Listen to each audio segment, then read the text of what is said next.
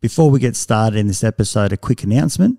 As you know, I'm very passionate about acceptance and commitment therapy, and I also run a busy practice in Canberra. We're currently looking for psychologists who are registered in Australia to join our team, who are also passionate about learning about ACT. We provide supervision on a group and individual basis and training around ACT. So if this is you, if you're interested, please express your interest at strategicpsychology.com.au/careers. Look forward to hearing from you. And now back to this episode. Okay, life can be crazy. You're feeling like you're sinking, just trying to find a meaning. It's time for better thinking, yeah, better thinking. Time to tune in. Let's go. Welcome back to Better Thinking. My name's Nesh Nikolic, and my guest today is philosopher Professor Kristie Miller to talk about the nature of time.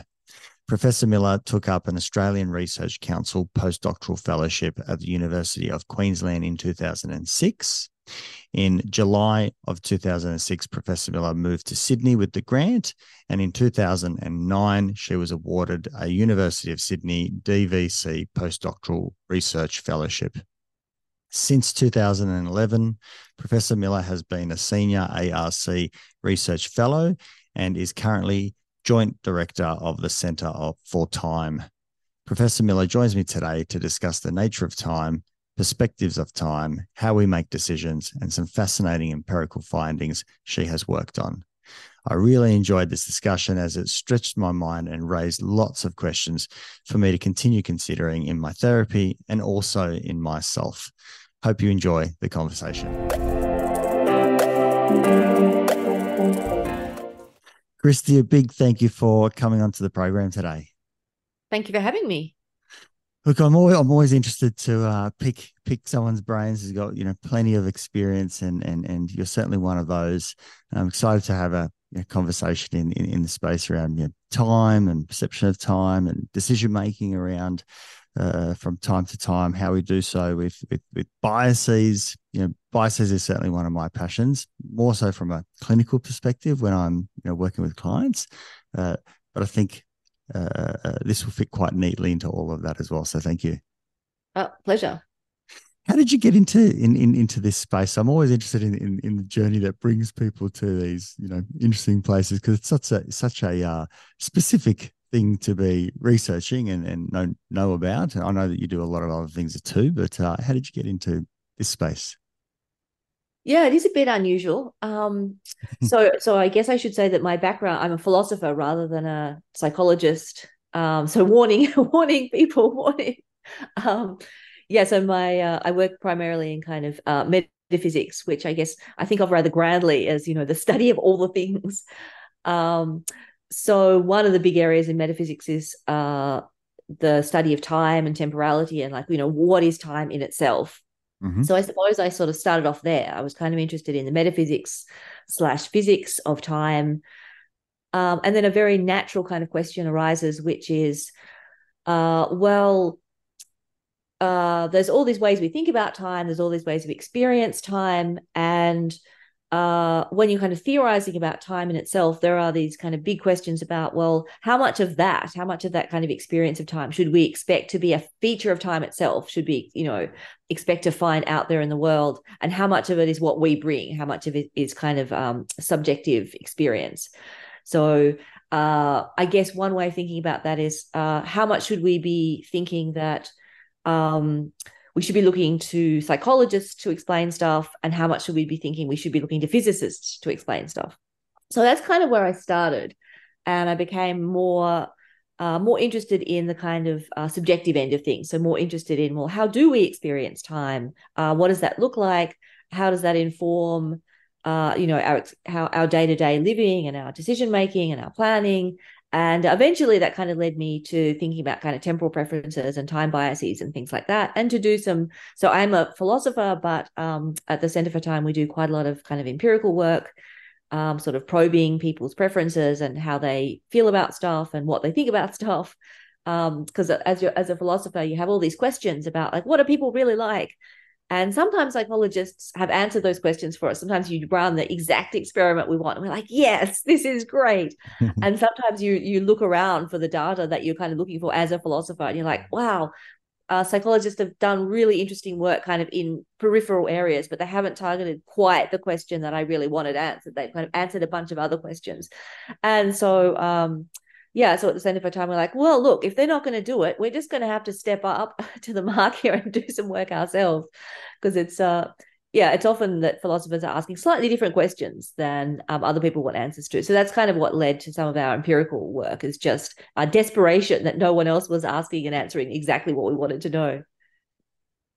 Before we go into the subjective side, because that's obviously the interesting part, is there a commonly accepted understanding of what the objective one is? Are we specifically trying to hone it down on it's the passage of time that's measured, that can actually be measured? So we do it minutes, seconds, hours, months, days, years, so on.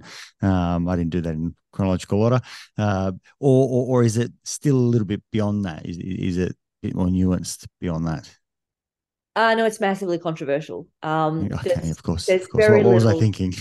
Yeah, no, especially in philosophy, right? Because no two philosophers agree about anything. But no, it's super controversial. It's controversial in myriad ways, all the way from whether temporality exists at all at a fundamental level. So you've got your theories of quantum gravity. Is it an emergent phenomenon? If time is emergent, how does it emerge from a fundamentally non-temporal base? And then there's these. So that's controversial, whether it emerges, how it emerges, whether it's fundamental. It's also controversial what it's like. So assume that it does emerge and that there is temporality. To what extent is it properly described by kind of theories like special and general relativity? What features does it have? Is there any genuine temporal passage, or is it just a kind of static dimension? So there's kind of there's limitless sources of controversy out there about what time itself is like. So is there a definition of what time is? No. No. Wow. Yeah, no. I mean, I sort of feel like, well, in some sense, we kind of know it when we kind of know it when we run up against it. But no, in a way, there's not. And that's actually, it's a very difficult question to even answer, right? So if I set you the task of explaining to someone who didn't know what time was, like what is this thing, and in particular if I said to you, well, look, we've got a bunch of spatial dimensions and we've got a temporal dimension, like explain to this person who has never experienced time, like what is the difference between these things. You probably find it a lot harder than you might have thought, kind of trying to get a handle on exactly what makes something time to begin with. Even if even without access to any of the physics or any of those kinds of things, it's actually a really difficult job to even say what makes something temporal rather than spatial. Mm-hmm. Which in many ways is why that overlap is so intriguing. I mean, you kind of can't answer one without the other. They're entwined, right? Because a lot of philosophers, in particular, and some physicists have thought that that some physical theories do better at kind of making sense of how time seems to us, kind of subjectively speaking, and they take that to be a reason to prefer some theories over others. And I take that reasoning to be quite controversial, but it's a genuinely interesting question, what the connection is between the subjective and the objective, because certainly we find that some people think that various ways that you and I seem to experience time just are not well captured in the kind of physical models and the philosophical models of time, and they think that that's a reason to be suspicious of those accounts. Mm-hmm. Gosh, this is already so complicated because I'm just trying to reflect all of this into internalize it and understand the different components, because as you say, we know what it's like to experience it. We set a time to do this podcast, and so we can both put put a marker in a tool that we have called a calendar, and has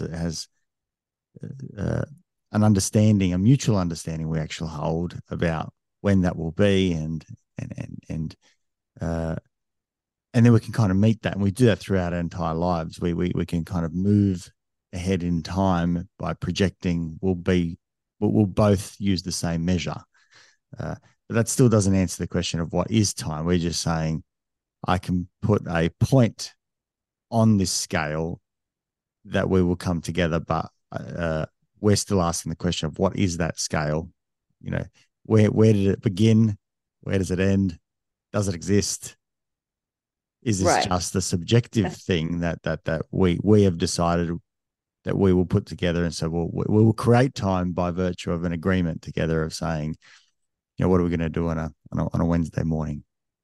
Yeah, so we're very good at, as you say, we're quite good at planning. We're certainly good at thinking about the kind of the timeline in some fairly concrete way with calendars and so forth. We are all tightly tied to our diaries these days.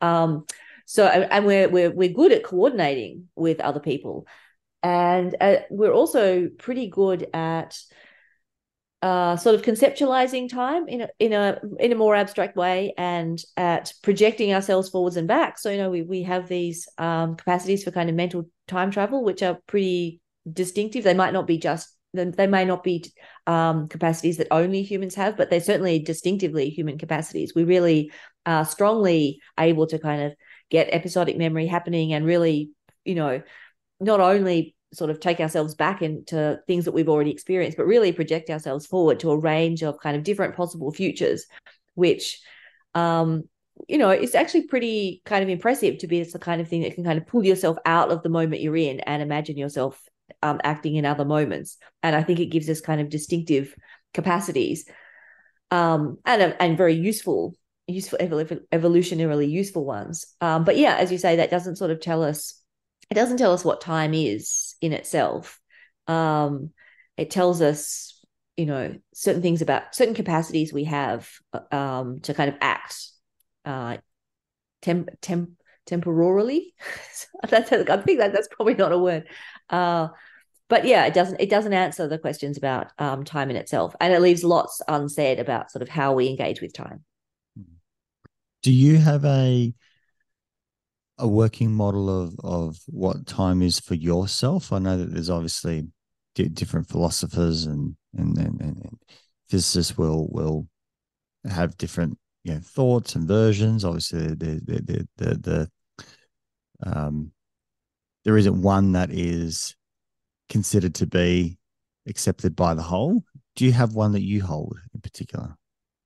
Yeah, so probably the biggest controversy in philosophy at the moment is between people who think that time really does pass and people who think that it really doesn't, where what it means very roughly for time really to pass is that there's some kind of objective feature to time itself, such that there's a fact of the matter about which moment and which events really are in the present, and which are really past, and which are really future, and that those facts change. So this is a pretty intuitive way of thinking about time and temporality. Probably if I asked you the question, do you think this moment is present? You'd probably say yes. And if I asked you about, what happened yesterday and what's going to happen tomorrow, you'd probably say that yesterday was past and tomorrow is future. And you'd probably say that you have some view of time on which there's a kind of fact about all of the things that are present with us now. So you'd probably say, well, that there would be a lot of them, but in principle, we could kind of list them all, and they would all be happening at the same time as we are recording this podcast. And then you might think something further, which is like, these moments are present now, but of course, in a second, different moments will be present, and different things will be present, right?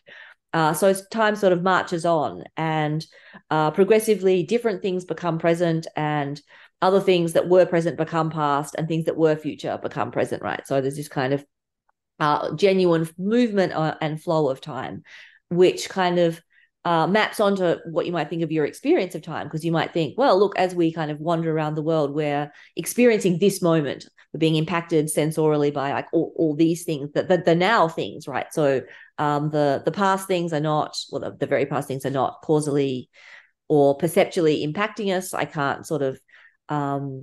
can't causally or perceptually engage with stuff that happened yesterday. I can't sort of see yesterday's breakfast. I can't causally intercede on it. I can see today's breakfast, hopefully. And likewise for tomorrow, I can't kind of causally engage with or see tomorrow's breakfast, like until I get to tomorrow, and then I can do that. So there is this kind of sense we have, I think, as we move around the world, of there being this moment, which is now, which is the moment we're all experiencing. And the sense that there's these past moments which we did experience, but which are kind of done and dusted and gone the way of the dodos. And that there are these kind of future times and future things that we're going to experience, which we are kind of moving towards.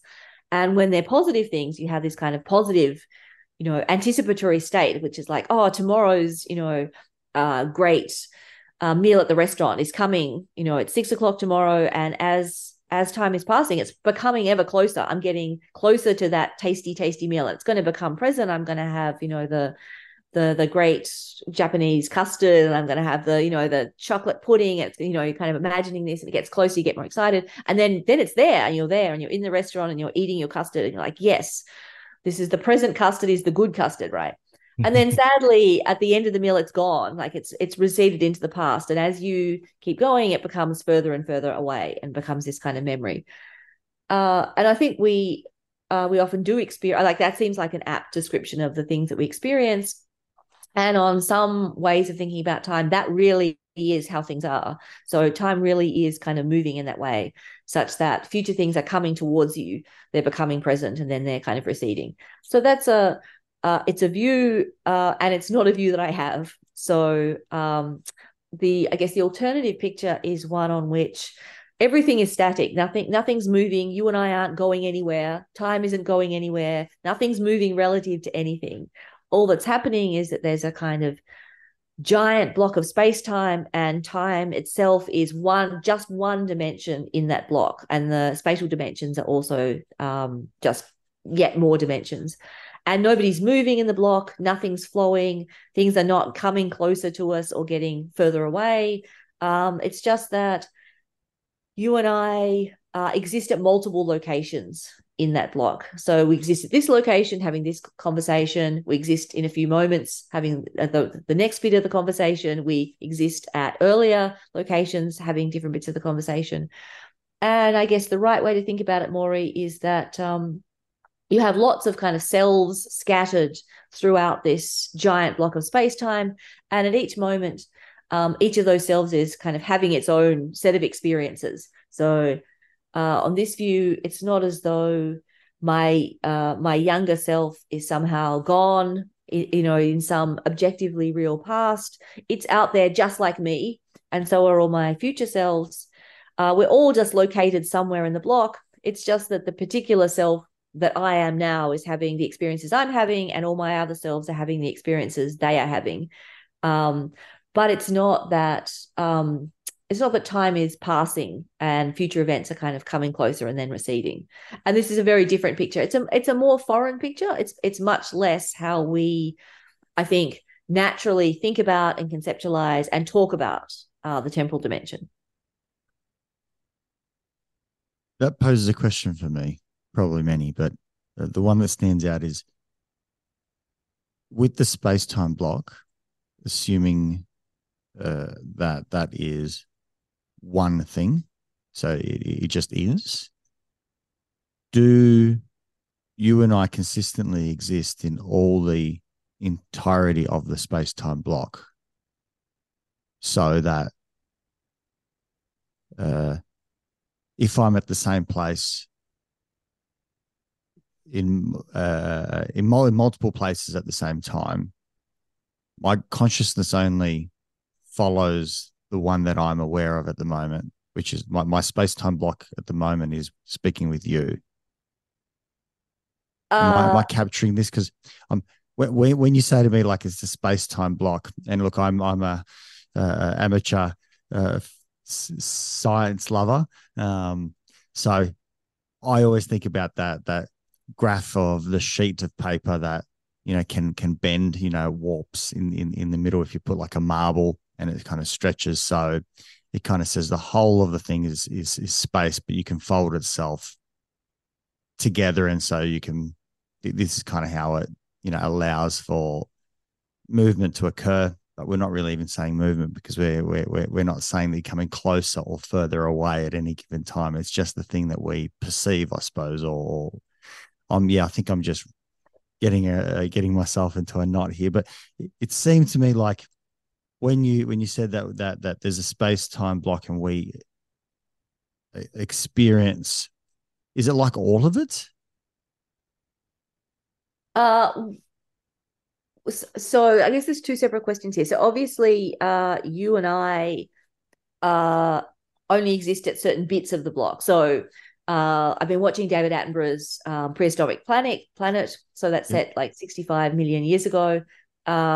Clearly, so you and I are not around back then. So maybe a good way of thinking about it is something like, let's imagine that we are kind of God, or just somebody who's kind of existing outside of space-time, kind of in their own little realm, looking down at the totality of our universe. And we can ask the question, like, what are they seeing? Like, what's down there, man? Right. And the answer is something like, well, they're seeing a very extremely large kind of four-dimensional block. So they'll look down and kind of let's imagine they're looking from a perspective, which is a bit misleading, but let's imagine they look down and on the far left, they see the Big Bang. So, there'll be a Big Bang, assuming there was a Big Bang, and they'll see that the universe is kind of spatially growing, but as God kind of scans across the totality of the kind of temporal dimension of the block, basically what God will see is the Big Bang the center of it? No, it's at one end, right? It's on one end. Okay. It's the boundary. So it's at one. Okay. That. So it's that. Okay. Keep going. So yeah, so the Big Bang is at one end, and let's suppose our universe has an end. So maybe in fact our universe is temporally infinite, but let's suppose it's not. Let's suppose that there's a big crunch at the other end. So now the person outside of space-time is kind of looking down, and they can see just one giant block.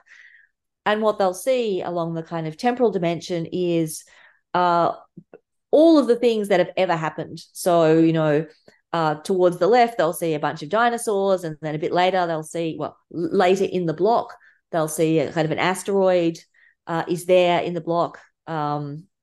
Unfortunately for the dinosaurs, colliding with planet Earth. And as God sort of looks at more of the block towards the right-hand side of things, I guess God will see, humans evolving. And at some point, God will be looking down and they'll be like, you and I will be there in the block, we'll be born. And so our whole lives are in the block from the moment we're born to the moment we die. And we're kind of smeared. We're effectively smeared across this four-dimensional block, so that at what you and I would think of as every instant at which we exist and have, lived our lives will be there already baked into the block. So the block is kind of like a giant loaf of bread or a cookie or something. Everything that ever happens is just there in it. And so, yeah, every moment of our lives is there, and every moment of our consciousness is there. So some people, I think, misimagine the block as one in which kind of our whole lives are there, but only one moment is kind of conscious. So they're almost imagining that something is moving. They're imagining that the kind of consciousness is moving. So it's almost a picture. That's what I'm struggling with, and that's why I'm trying to go. If my whole experience exists, but I'm only feeling the one moment, or are we saying that? Because in that block we've got the Big Bang, and then we've got something ahead that we don't know what is, but we certainly know our present moment. And so obviously there's my birth date, there's my present moment, and there's going to be a time when I pass. Right. And so my little bit is there, and my grandma's bit is there that's past, and so on and so forth. And when they overlap, it's lovely. We call them family. When they don't, they're strangers. I can only ever experience my present, Well, your present self only ever experiences its its present, right? present self. So there's no, because there's no objective fact about which moment is present, all of yourselves are out there having all of their experiences, right? So there's no sense in which your consciousness is moving. There's no sense in which only one bit of you, i.e., the now bit, is conscious. All of yourself. So let's suppose that yesterday you decided to do some carpentry, but you're not a very good carpenter, and so the hammer and your finger collided, causing some painful, some painful things in the hand. It's and that's that version of yourself is relative to you now. It's in the past. What's the kind of status of the conscious experiences there? Well, on this view, that self is still in the block, right? At the earlier time, having whatever those painful experiences are. So let's suppose you hit your finger and you shouted out some rude word as that hurt. Well, those events and those pains, they're still there. So it's not like they kind of go away, because after all, there's no fact about this current self being present, right? There is no present on this view. There is no presentness. There's no fact about you and I really being present, and your yesterday's self with the injured finger being past. Everything is just there in the block. In a kind of unchanging fashion. So from your current perspective, your yesterday self is past because it is in fact earlier than where you are. But that's a merely perspectival and subjective fact, Sure. because your self from 2 days ago is also in the block. And from its perspective, it's also having conscious experiences, right? Okay. From its perspective, your yesterday self is in the future. It's still it's something that's being anticipated and is later than. So it's sort of, maybe a way of thinking about it is like those old-fashioned advent calendars you get when you're a kid, and they have all of the days leading up to Christmas with little windows, and you get to open the window and kind of see what's in there. Well, you could think of the advent calendar at each of the little windows as being yourself kind of at a moment of time. And now imagine just opening all the little advent windows, and in each window there's a self having its own experiences, seeing out through the advent calendar, and it's seeing whatever it can see from its perspective, because of course it can't see everything. It can only see kind of the stuff that's perceptually impinging on it. And so a way of thinking about this is that there's each of these little selves in the advent calendar, looking out their own window, having their own experiences and seeing their own ways things are. And they're all equally real. They all have equal status. Of course, each of them is kind of bounded in certain kinds of ways. They can't always talk to one another perfectly, but they're all you. They're just you at different times, and you having different experiences, and you taking different perspectives. And no one of them is special by being genuinely present. So that's my view about you and I as selves and how they sort of connect to time. Yeah. I think where I'm tripping over myself is that when I take the position of the God observer, I look down and I see all the Advent moments in the calendar, and so I can see the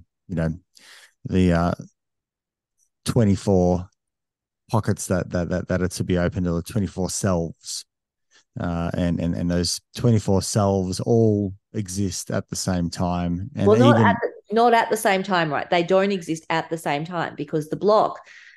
I mean, so that's both it's a kind of a potentially misleading way of putting it, right? Because one of the dimensions of the block is time. So neither of those two selves is existing at the same time, because one of them's on Monday, the next one's Tuesday, the next one's Wednesday. So it's not like two selves. Sorry, my apologies. Yeah, I what I should say is they all exist. They all exist. Right. Yeah, Yes. yeah. Yeah. They all exist. Because it's one block. Right. Yes. Yeah. That's right. And as the observer, yeah. that's right. As the observer, I look down and I see a big block, and in there are 24 selves. Right. And that's where we kind of get into a bit of a challenge of saying that's the observer of the whole. But then if I step into the Advent calendar, at that point, I'm saying I am, rather than the observer, the God observer, I'm saying I am this moment. So I exist through this consciousness rather than the observer consciousness that looks at the whole. I become the actual granular I. And in there is where it kind of says, I can see what I experienced in the past. I can plan for my future. And it feels like I'm now on a time scale rather than when I'm as the observer, where I've stepped back, the God sort of experience. I don't see the dimension of time. I just see the space-time block. Right. Yeah, that's a nice way of putting it. And you're right that when you want to be in the Advent calendar, as it were, if you were trying to make that decision, you have to sort of parachute yourself into one of those windows, and you then have to be the kind of thing that takes a perspective. So and that can't sort of see the whole thing from this atemporal perspective. And so I think that's absolutely right, that's a kind of important characteristic of our experience, is that we are not like that godlike creature. We don't see things from outside space-time necessarily, so because we are in fact in the block. And for any creature in the block, you are kind of necessarily looking out through the window of your own perspective, like through the place that you happen to be located.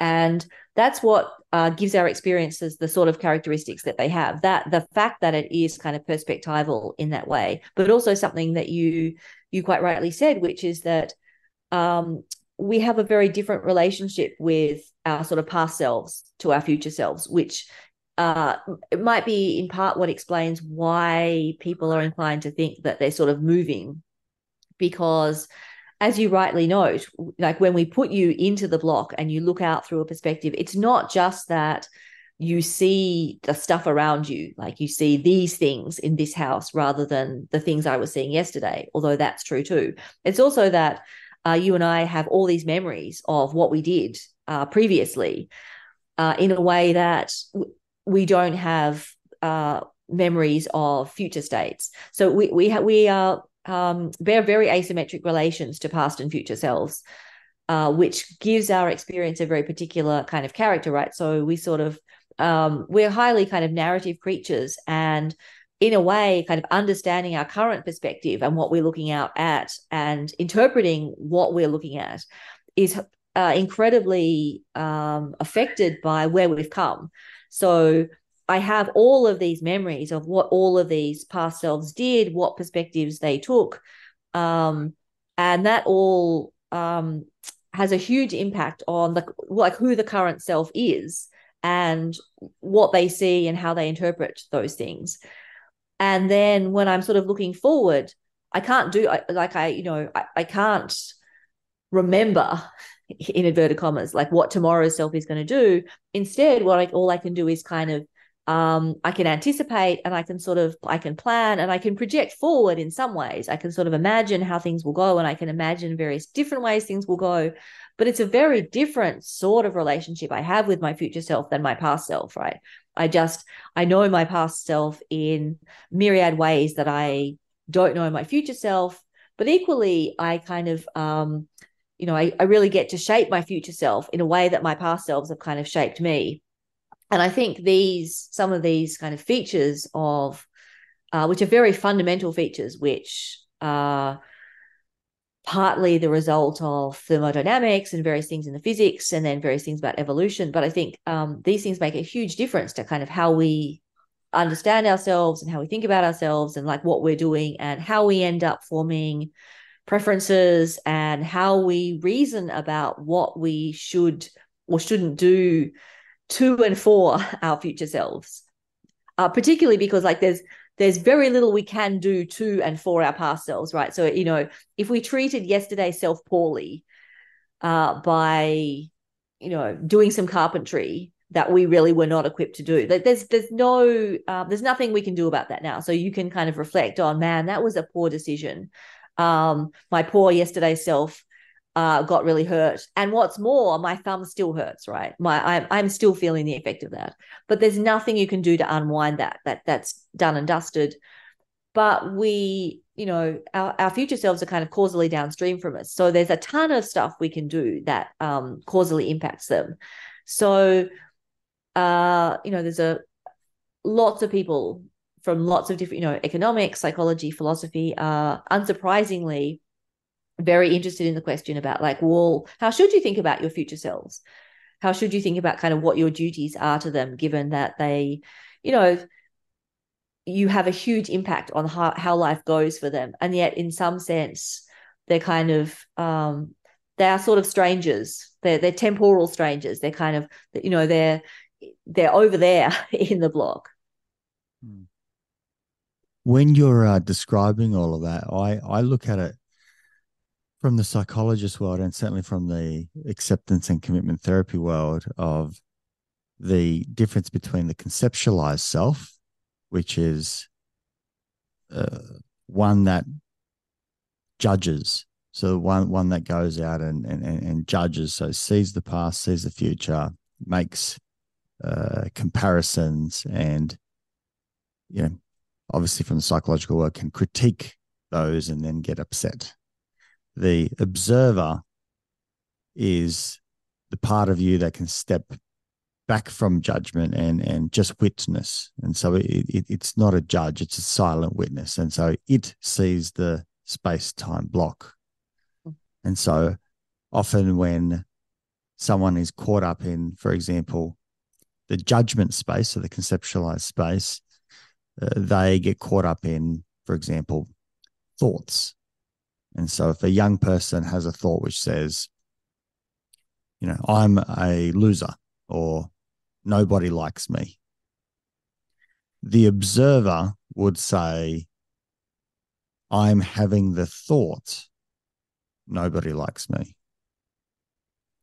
So it sees that a thought exists, but it doesn't then judge the thought. It doesn't get involved in the thought. So it steps back. It just witnesses the thought. I'm having a thought. It might even say, thank you, mind. And so the observer versus the conceptualized self, and the conceptualized self has both great value in terms of if we have a flexible, robust, conceptualized self that can at least feel helpful and have that flexibility model, so it creates less distress. That can be helpful, but we don't want to hold a real firm conceptualized self, because if I tightly hold myself as being a psychologist, what happens if I have an accident and I can't do my work anymore because of a brain injury or something or other? Then it shatters that whole conceptualized self. And because that's a judgment space, it says being a psychologist is important. It has value and it's meaningful and so on. The observer says, I am. And so I can hear those things, and I've kind of drawn while you were talking two spaces. The observer, which is kind of like that godlike experience, and that's the whole continuous. So that is the space-time block, and then you've got the conceptualized self, which actually says, I'm going to become part of the Advent calendar, and I'm going to put myself in one of those, and I'll see my past, and I'll see my now, and I'll see my future, and I'll play on that realm. And there's, in actual fact, value of being able to hold both. To live in a practical sense, I need to be in the conceptualized self to a degree. And so I need that to kind of engage in this conversation and functionally in life and meet people and so on and so forth. And then there's other times where it's really helpful to kind of give myself a shake and step back and become the observer and go, oh, wow, maybe these things that I'm dealing with on the conceptualized realm, when I step back and I just become the observer, they're actually not that big. I don't have to kind of get caught up in that content. The big picture scenario. It's kind of like, someone who's worried about everything and they're wrestling with life and challenges and responsibilities, and then something awful happens and they kind of step back a bit and they look at their sort of values, or they go, nothing actually matters. That might be one extra layer where they reduce judgment. Maybe they connect a bit more with values, but the observer, the space-time block, is actually beyond that again. It's that witness. It doesn't say, it doesn't put in the content of those thoughts. It just sees those thoughts. That's kind of how my brain's working while you're talking.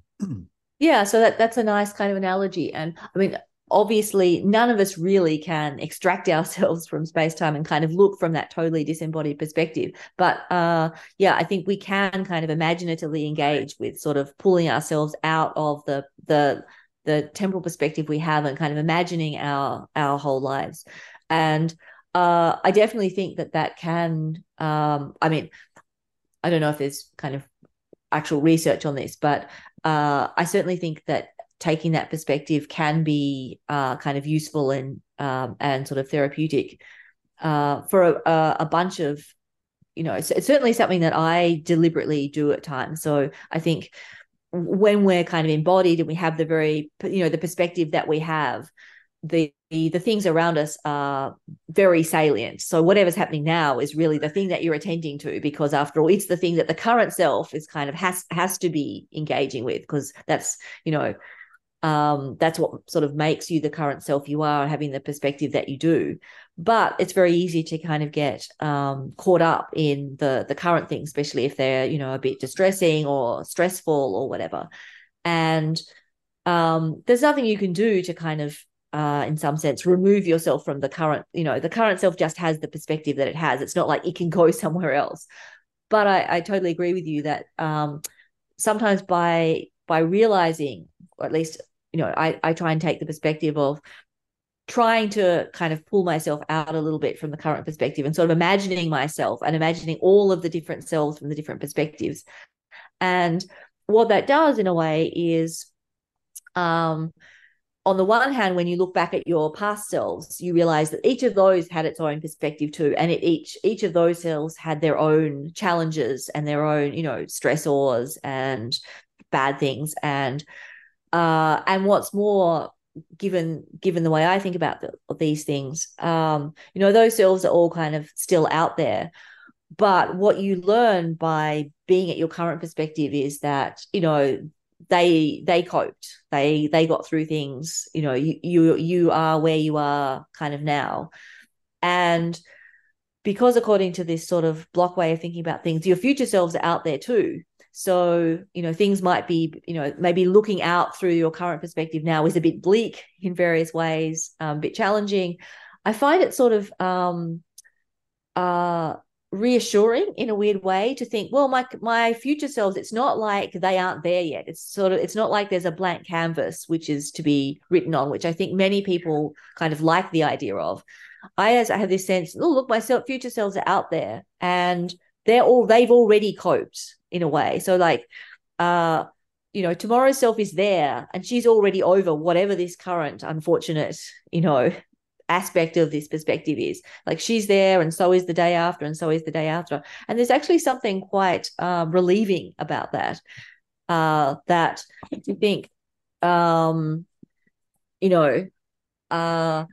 you've already, in some weird sense of already, I mean, it's future, but it's sort of, it's happened. And yeah, so I find that kind of sense of security, a sense of sense that the hard time that you might be experiencing, in actual fact, has already been resolved, because there is a future self that has resolved that, and so it's comforting to know that. It's interesting because even when we talk about the selves, it's almost like there's and this is probably where there's a cross section with time as well, is there's a current physical, and then there's a current mental, and in the psychological space, we try and spend as much time as we can looking at the current mental, because most of our angst and anguish doesn't actually come from the current physical, because the current physical is usually not uncomfortable. For example, we don't have something that is traumatizing our body. We don't have a stake going through our leg, or a hot burning sensation that from a lighter or something or other. What we do have though is mental thoughts of demands of the life, what's coming up, what's going to happen. We're kind of caught up in these thoughts. Yeah. And so much of our angst and pain and our suffering is us wrestling with thoughts, assumptions, judgments, thoughts about how the world will unfold. And interestingly, even that other private mental experience, which I'd call sensations, because they're not something that we can always observe. Like we can certainly see a sensation of like heat, but that would have to come from a physical sense, at least from if we look at the physics side. But then we've got the sensations, which are the emotional ones. So, it might be, for example, pressure on my chest, movement in my stomach. Many people these days find it difficult to hold and make space for pressure on their chest, or the sensation, not the physical pressure, the sensation of pressure on their chest, or the sensation of movement in their stomach. And maybe there is a physical senses in, maybe there is a bowel movement, for example, but or there might be muscles that are tensing in your chest. But at that point, we would say that they're uncomfortable with bowel movements and muscle tension. And so we're trying to reframe and understand it. So much of what we're afraid of, what we're trying to escape, what we're trying to remove is discomfort, where it feels uneasy. And all of that is obviously on that present moment, but it's a present moment of the physics, of the mental, not necessarily the physical. Yeah, that's right. I mean, because we are such highly cognitive creatures with all these gazillions of memories of what has been, which we carry, which are affecting how we are now, but also this kind of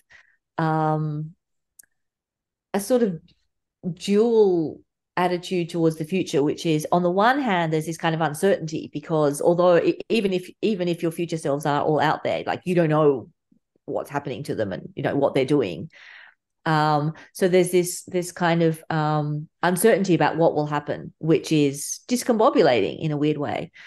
But on the other hand, there's also alongside the uncertainty, there's the fact that that you will be shaping those future selves and kind of causally impacting on them, but often in ways that you can't predict. So there's a sort of uncertainty about how things will go. There's the sense that you bear some responsibility for these future selves, but it may not always be clear like what the right actions are now that will make life go better for them. And so that can be sort of difficult. And I guess then in addition, there's kind of there's trade-offs, right? So one nice thing about thinking about like taking this kind of external perspective and thinking about all these selves is that what you see is that they don't always have they're a kind of, you can think of them as a kind of a colony of little short-lived people, like each of them short-lived just in that they are kind of bound to a particular time and perspective. And I think sometimes in our lives, when we are looking out from the perspective of any of one of those cells, we sort of just imagine that we're this kind of one coherent thing that sort of exists through time, and we're just kind of thinking about, well, look, what should I be doing? How should I be planning for the future? How should I be making sense of my life? And we almost think of it as if we are the product of some giant narrator who's creating this nice kind of consistent and coherent story. But I think another way of thinking about it is, look, there are a whole bunch of these different selves, and they have different projects and different preferences, and they care about different things. And in a way, they're not all on board for the same giant, big overarching narrative. They may actually be in competition. So that there are often kind of scarce resources, and there are questions about like how to distribute those resources across those various different selves. And they're kind of more like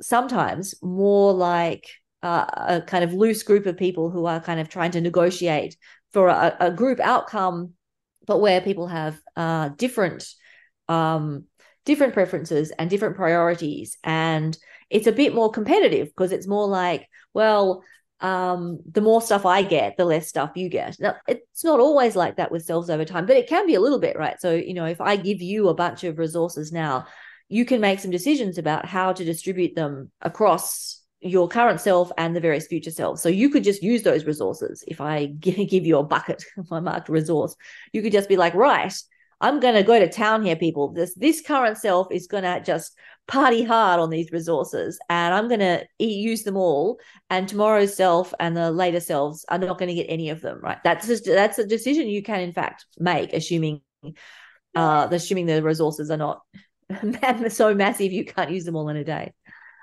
Or you could say, well, I'm going to use half these resources, and half of them I'm going to let all of my future selves have. Like, that's still a lot to you and less to them, but it's, a bit more distributed. Or you can think about other ways of kind of distributing those. So you could even be like, okay, I'm not using any of these. I'm going to put these away in the cupboard, and tomorrow's self or next year's self or the self after can have those things. And of course, we do these things all the time. Right now, presumably you are putting around, superannuation away into an account and not using it. Well, of course, that is just to take resources that you could be using now and effectively give them to your future selves.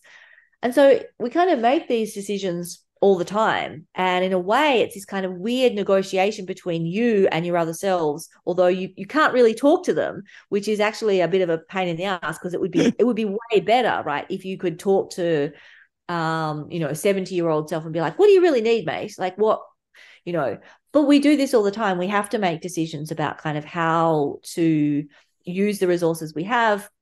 And there's big questions about what the right way to do that. How much saving should I be doing for my future selves? Like, I think all of us care to some extent about our future selves. None of us want to imagine ourselves at some future time as kind of paupers without any resources, having a really bad life. I think none of us are kind of invested in that future. On the other hand, each self is kind of selfish, right? We do feel the pull of wanting to do stuff now, and rather than keeping resources for future selves. So, given some incredibly tasty piece of food, we're super tempted to eat that to give it to the current self, rather than be like, oh, tomorrow's self could have this. One virtue of the block is that instead of just thinking there's this one coherent self with a coherent set of projects that we all care about, and that we're all, that myself at all these different times cares about, and then being kind of confused and frustrated and puzzled that we don't always get optimal outcomes because other selves sometimes don't pursue the projects that we started, or don't, save money, or don't do the things that we might hope. And that can lead us to being like, what the hell is going on here? If you conceive of things a little bit more as, look, there are all these different selves. They don't all even agree about what's valuable. They don't all agree about what we should be doing, what projects are the best projects, let alone, agree about how much money they should be saving. Thought of like that, you kind of see why you see that there are these different interests, and it's less surprising that sometimes we don't look like these super coherent things over time. It's less surprising that we don't always do the thing that our future selves might have wanted us to do, because sometimes we do the thing we want to do and not the thing that they kind of wished that we had done. And thinking of us as these loose collections of selves that, yeah, we often have common goals, but not always. And in a way, we're kind of competing. We're a little bit. We're trying to figure out like how to distribute resources in a way which is good enough for the other selves, but also gives me, the current self, what I want. I can see the value in that if someone can adopt that position, because it really starts to bring up that conversation, or at least consideration of self-care. What am I investing in today for a future self? And even that's a nice concept, that there's a future self rather than it's me. Just that little play of perception can be valuable.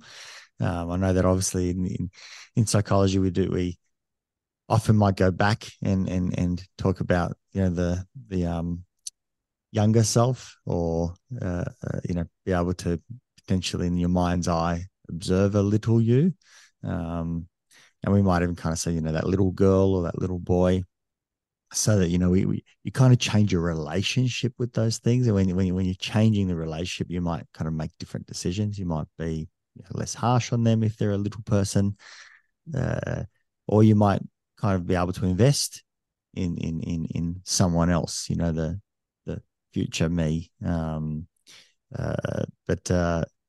It's Jesus is so complex, and I think it's really complex. I'm finding it complex, and you rattle it off so easy. I mean, obviously you've got that capacity.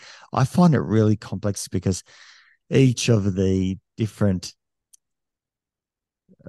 terms are so complicated. Like every time we use the word time, I struggle because I'm like, from what perspective? Do we hold it as the witness? Do we hold it as the conceptualized self in that moment?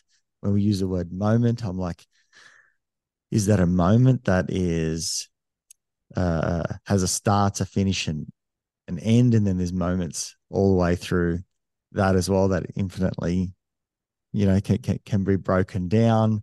Or is it kind of like day by day? So my head struggles to follow this. It's so complex, yet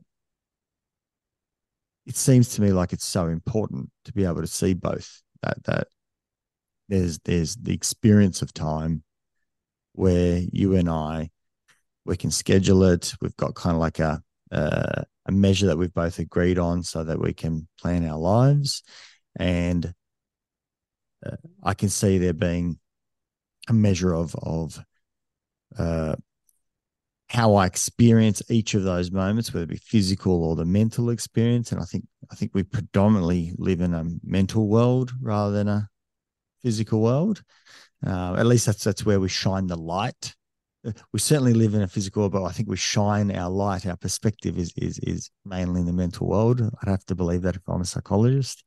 But then how we make decisions with these times, I think there's such value of that observer, that non-judgmental witness versus the judgmental person is really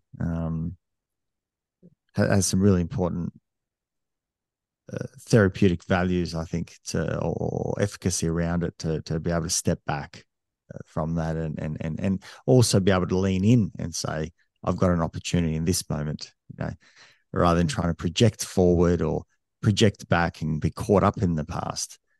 I can try and be present here and now, and still on a basis of what are my values. I can still be informed by past selves, and then say, what are my values for future selves? So, but this is really hard.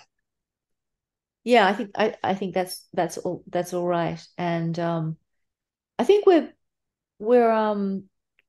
not bad at doing these kinds of things in kind of practical terms. So certainly, maybe we don't often totally take the kind of the observer perspective. Rarely, I'd say. Yeah, maybe not. I guess I probably do it a bit, but maybe it is not. Maybe we don't do it a lot. I guess what we maybe the closest thing, or maybe something that's related, is that we do, rather than taking the kind of external perspective, what we do is try and take the perspective of our different selves at different times. So I guess it's different. It's not the same as kind of taking the observer perspective and kind of seeing that there are all these selves kind of, down there at different times with their perspectives.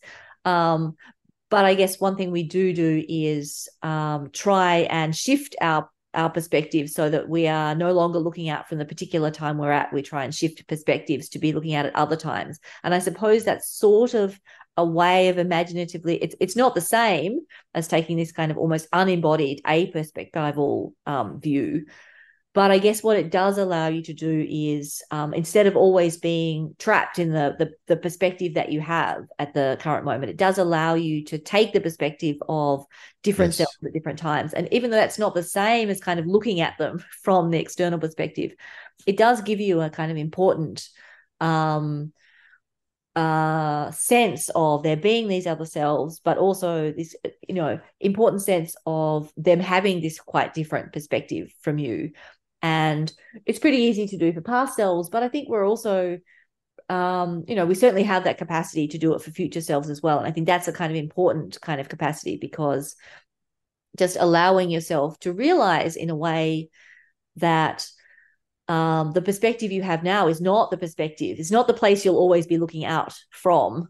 And it's not some kind of special privileged perspective. It's just kind of one perspective among many that your various different selves will have. And realizing that it doesn't always require kind of taking this super disembodied kind of perspective. It can be enough, I think, to realize, to kind of to put yourself in the place of looking out from the various different perspectives of yourselves, and seeing that perspective will change, and seeing that your values on your projects and your preferences will change.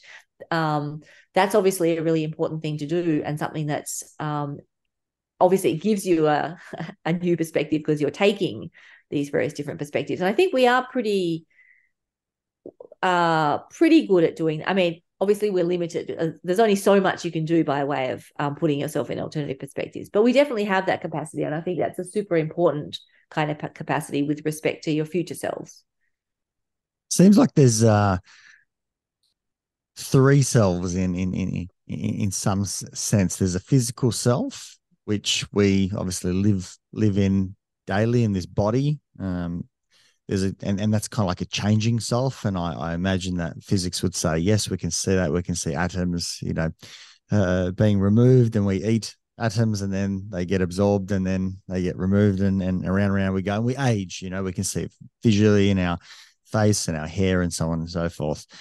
There's a thinking self, that sort of mental self, which is forever changing as well. There's always different mental representations. We're doing this at the moment, having different thoughts arise, sharing the thoughts with one another. And in many ways, we can kind of take different viewpoints, with the thinking selves. And then there's the observer, which is potentially somewhat connected with a thinking self, but it's an understanding that there is a witness inside us as well, that is also another part of the self. There's a witness that can witness the thinking self. If you can see your thoughts, you cannot be your thoughts. Yeah, no, I think that's right. So there's the self, and so on that basis, there's an observing self, which maybe we could say it's unchanging. It just exists. It just is. And then you've got the physical self, the thinking self, that are the changing selves, and then obviously our life comprises of all three, or consciousness comprises of all three. Because if I were to remove the physical, well, my apologies, even that's a theory that even lies within the thinking self. And that's part of the problem. We're trying to define things without actual answers, because we can't. Life is uncertain. It is. Yeah, no, but I think that's a nice way of putting it. Yeah. Where can where can we find out more? Is there text that uh, can or online resources or journals, writings, books that can help with trying to understand some of what we've discussed? Is it comes through various different books because we're trying to integrate physics, we're trying to integrate psychology, we're trying to integrate philosophy, all these, religion even potentially once we start stepping into, I think that's in there as well. Any thoughts that, what would be a good place to continue this conversation? Well, the Centre for Time, which is where we do this kind of research, has its own website, which is centrefortime.org. And it has sort of descriptions of some of the projects that we have and even some of the empirical work that we do. So that's sort of one location. And then philosophers are highly organized people. So they have a website called Phil Papers. And all of what was my that? What's it called? Sorry, Phil Papers. Phil Papers. Okay. Yeah. So obviously there's big issues with academic work being behind paywalls, journals, and various things, which can potentially make things difficult for if you don't have some kind of institutional affiliation. It's not always possible to get hold of academic work without paying money. But Phil Papers is a fantastic website because certainly all of my papers and most of many people's papers are freely available from that website, freely downloadable. So anything of mine is, including stuff that's not published yet, is available there. It's very easy. It's a very easy search tool, and other folks. So those would be two places where you can sort of start looking for stuff if one is interested. And can you talk me through some of the interesting work that comes out of the empirical studies that you've worked on, or your colleagues have, that would be interesting to share? Because this is where the rubber hits the road, so to speak. Talk us through some of those if it's okay. Yeah. So we've been particularly interested in sort of people's temporal preferences and in how they value well-being and experiences in terms of where those things are located in their lives. So the sort of area goes like way back. Even David Hume was talking about this way back in the day.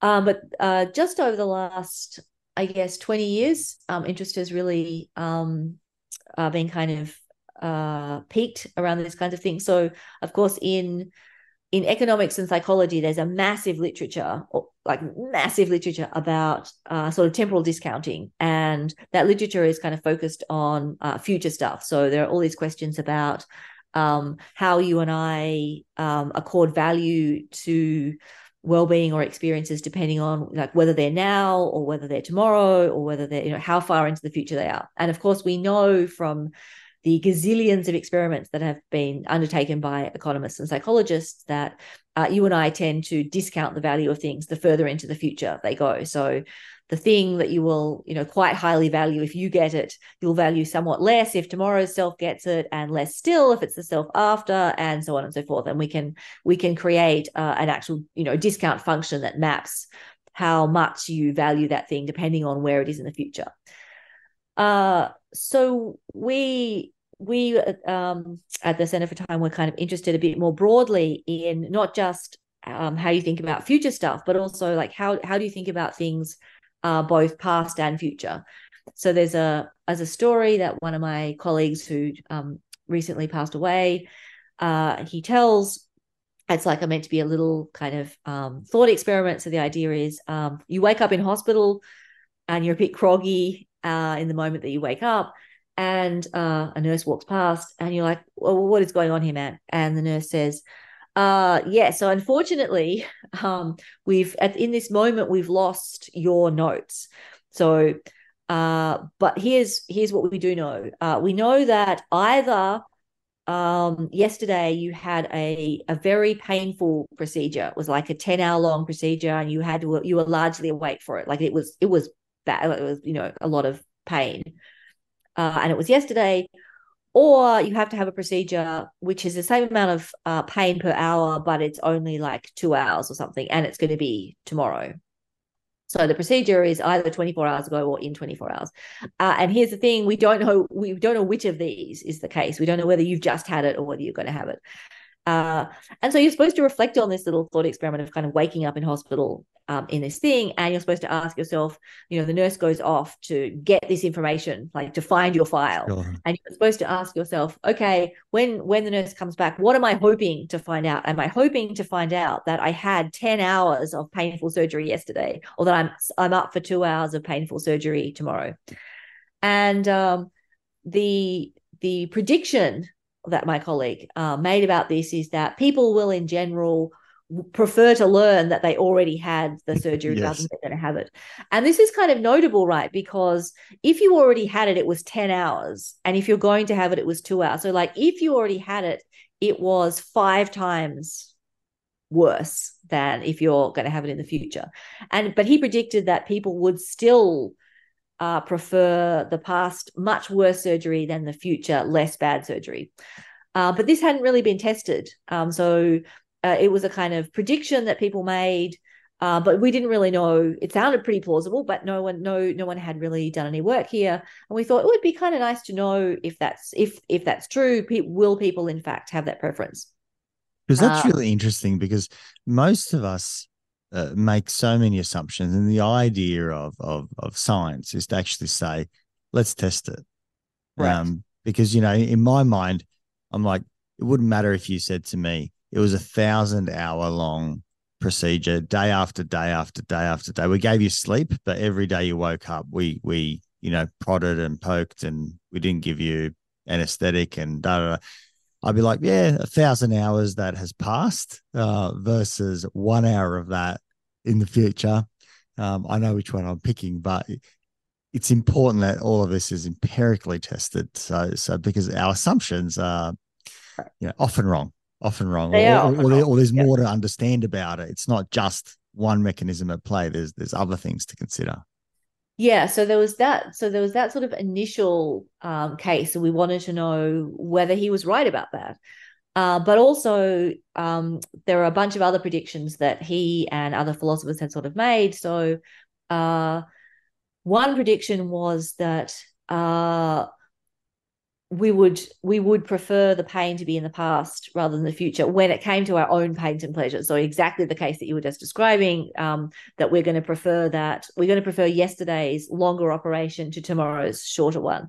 But he also thought that if I'm making a decision about where I prefer your pains, that will not be true. So imagine for some reason, let's imagine I like you. I mean, I do like you, but so let's imagine that, I'm kind of invested in your well-being. And someone says to me, look, Kristie, do you have a preference about where this other person that you care about, where their pains are located? So it can either be that you had a painful operation yesterday that was 10 hours long, or that you are going to have one tomorrow that's 2 hours. And I'm being asked to form a preference over where your operation is going to be, right? So philosophers had predicted that, interestingly, in the case in which I'm forming preferences over the location of your operation, I won't care where it is. Or actually, better, in the case where the operations are the same length yesterday versus today, I won't care where they are. But in the case in which the operation yesterday is longer than the operation tomorrow, I'll actually prefer that you have the shorter operation tomorrow to the longer operation yesterday.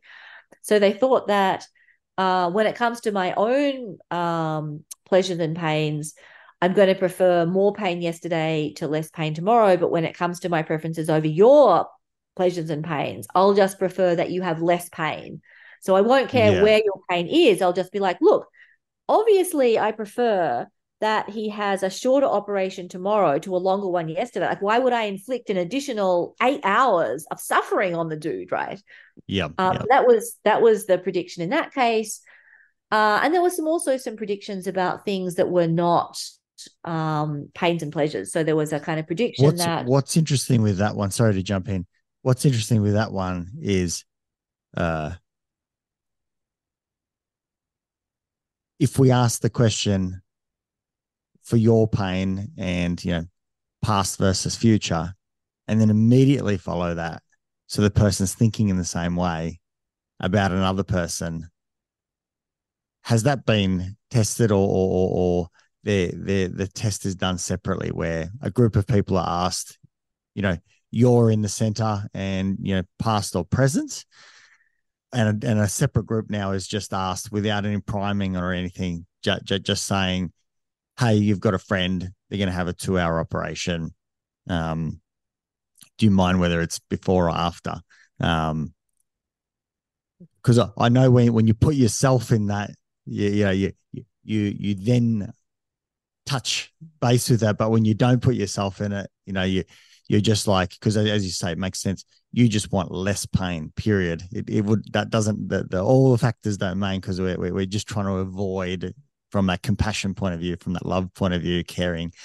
So just less is better versus time is better. Like if we ask someone, would you like your family member to have had the procedure past or the procedure coming? Does it still apply there that we don't care? So yeah, the first prediction about what we prefer about our own pleasures and pains was largely supported by we've run a bunch of empirical studies, and it's not everyone, so it's not that there's a uniform. Sure, but obviously, I guess you never we're get looking for averages. Yeah. But most people, a clear majority of people, wanted the pain yesterday, not tomorrow, for sure. And they continued to want that to be the case even when the pain yesterday was larger than the pain tomorrow. In fact, we got that result even when it was a 10-to-1 ratio. But no, the prediction about other people was not supported. So the prediction was that when it comes to other people, we'll just try and minimize pain. We want to be sensitive to where it is. And that turned out not to be true. So people, it's not quite as strong a preference as in the first personal case, but people treat other people's pleasures and pains much the same way they treat their own. So when I'm asked whether I prefer that you already had the painful procedure or that you're going to have a somewhat less painful procedure, most people still prefer that you have the more painful procedure yesterday than the less painful one tomorrow. So that was there had been widespread agreement that people wouldn't have that preference when it comes to other people, and that was decisively not found to be the case. Okay, so I'm a little bit confused now. Does that mean when we projected to the other person, we did a similar to ourselves, or we actually swapped it? We do the same. We do it the same as so we do the same. Okay, yeah. So we do take that. We still put ourselves in the picture somewhat of being able to see the time of saying, I can allocate, if it's in the past, I don't have to feel that again. And if it's in the past for a family member, they don't have to feel that pain. So we still apply the same, I suppose, rationale. Well, we don't know. In theory. We don't know what the rationale is. So my apologies. We treat the cases the same. Maybe it's because it's the same. I mean, it's a plausible hypothesis that it's the same rationale, but I can't confirm that because we haven't. Yeah, we don't sort of done. Yeah. Wow. Before I let you go, can you take me through one more, because this is so fascinating. So. Because I can see here on fill papers, by the way, there's at this moment 2,766,528 entries. Right. Yep, that sounds about right. There's a lot. That's fantastic. There's a lot, but they're pretty well keyworded, so it's a They pretty are. good I can see attention. that. Yeah. Yeah. But there's still plenty in all of them, whether it's, philosophy and religion, philosophy and Oh yeah. action, metaphysics, metaphilosophy, metaethics, normative ethics, you name it, philosophy of mathematics, Yep. everything's in there. Yep. Everything is, yes. Yeah. No, it's a very extensive site, which is fantastic because while not everybody uploads pre-proofs of their papers, so there will be some stuff that's still behind a journal paywall. A lot of people do, so it's a super useful resource.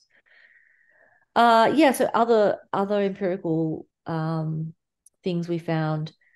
We found that people have much stronger preferences about bad stuff than about good stuff. So in like the pain case, people are like, yeah, look, I'm signing up to have 10 times more pain as long as it's in the past, all right, for themselves. We haven't done any more than 10. Like we haven't tried to figure out like how much bad people will sign up for. But we know it's at least 10 to 1 that most people are like, yeah, 10 times more pain is fine as long as it's a past self who's suffering it. That's not true of pleasures. So with pleasures, once you get to a 10 to 1 ratio, people will prefer more pleasure in the past to in the future. So Oh, uh, wow. uh, they will prefer more future pleasure to past pleasure, but the ratio gets much closer. So when it's 2 to 1, people will prefer twice as much.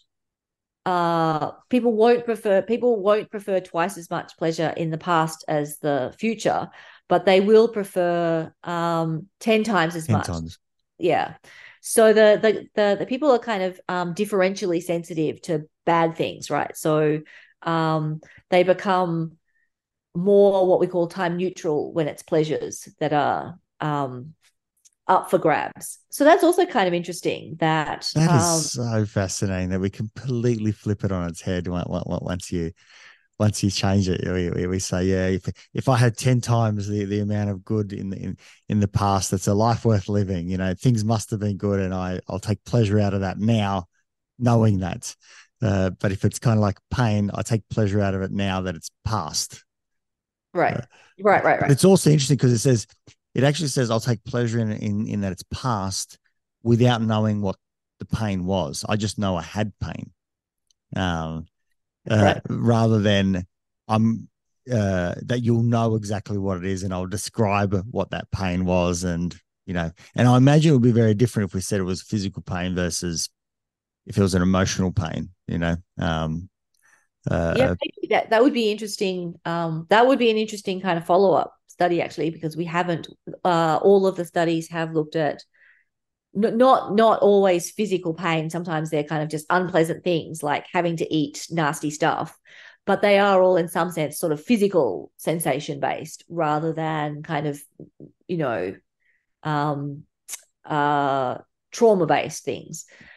So yeah, there could be some potentially interesting kind of follow up work there to see what kind of differences we get.